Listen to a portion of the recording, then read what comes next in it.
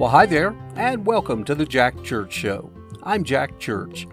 This is a show about life and the many ups and downs we all face daily. In particular, I focus on the issue of loss. Now, that can be everything from, in my case, the loss of my beautiful wife, or for you, it may have been the loss of a parent, a grandparent, child, spouse, pet, job, you name it. Loss is something we're all guaranteed to experience, but how we face it will help determine our future. For me, I write a daily love letter to my bride of over 30 years, Pam, and I share those letters with you in hopes they provide some comfort, knowing you're not alone on this journey, and in time, we can and will continue moving forward. Here's today's letter.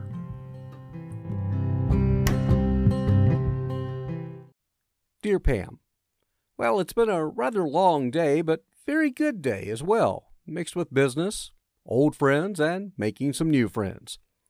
The day started off in the quiet of another empty hotel room that could certainly have used you to brighten things up a bit. However, I got ready and off to my meeting today, and it went well. Had a nice lunch, and hopefully it will lead to some new business in the weeks and months ahead. The good news is I don't really worry much about that anymore. As a Bible scripture says, don't worry about tomorrow, for tomorrow will worry about itself. Indeed, I try not to waste much energy anymore on worry. Been there, done that with no positive results. Later in the afternoon, I met Joe and Bethany for coffee, and they brought along their friend Sherry, who tragically lost her husband and best friend back in May. Like us, they were undoubtedly incredibly close. Best friends, as I said, doing everything in life together, and now she's left to wonder how to navigate the future, just like I'm trying to do. We're both fairly young, and we're looking forward to many more years with our soulmates. Needless to say, she's having a really tough time, and I certainly get it. However, I think we connected well, and in time may be able to provide some comfort for one another. It's like jumping in the deep end of the pool. It looks so scary and intimidating, but not as much when you see others jumping in. I guess what I'm trying to say is, when we see others making progress, moving forward, it gives us hope we can do the same. I also got to thinking about the term soulmate, and I looked up how some of the so-called experts define soulmate. I must say, it described us, and I believe my new friend Sherry's relationship with her husband, just perfect. It reads like this. A soulmate is someone that just gets you. It's a connection of minds, a mutual respect, an unconditional love, and a total understanding.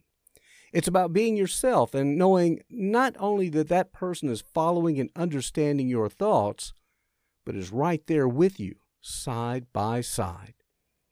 After reading that, I can say without hesitation we checked all the boxes of being soulmates. Not just a cliche for us, but 100% true. Now, later in the evening, I made my way over to Leighton and Catherine's house. As you know, Catherine has an ongoing battle of her own with a chronic disease.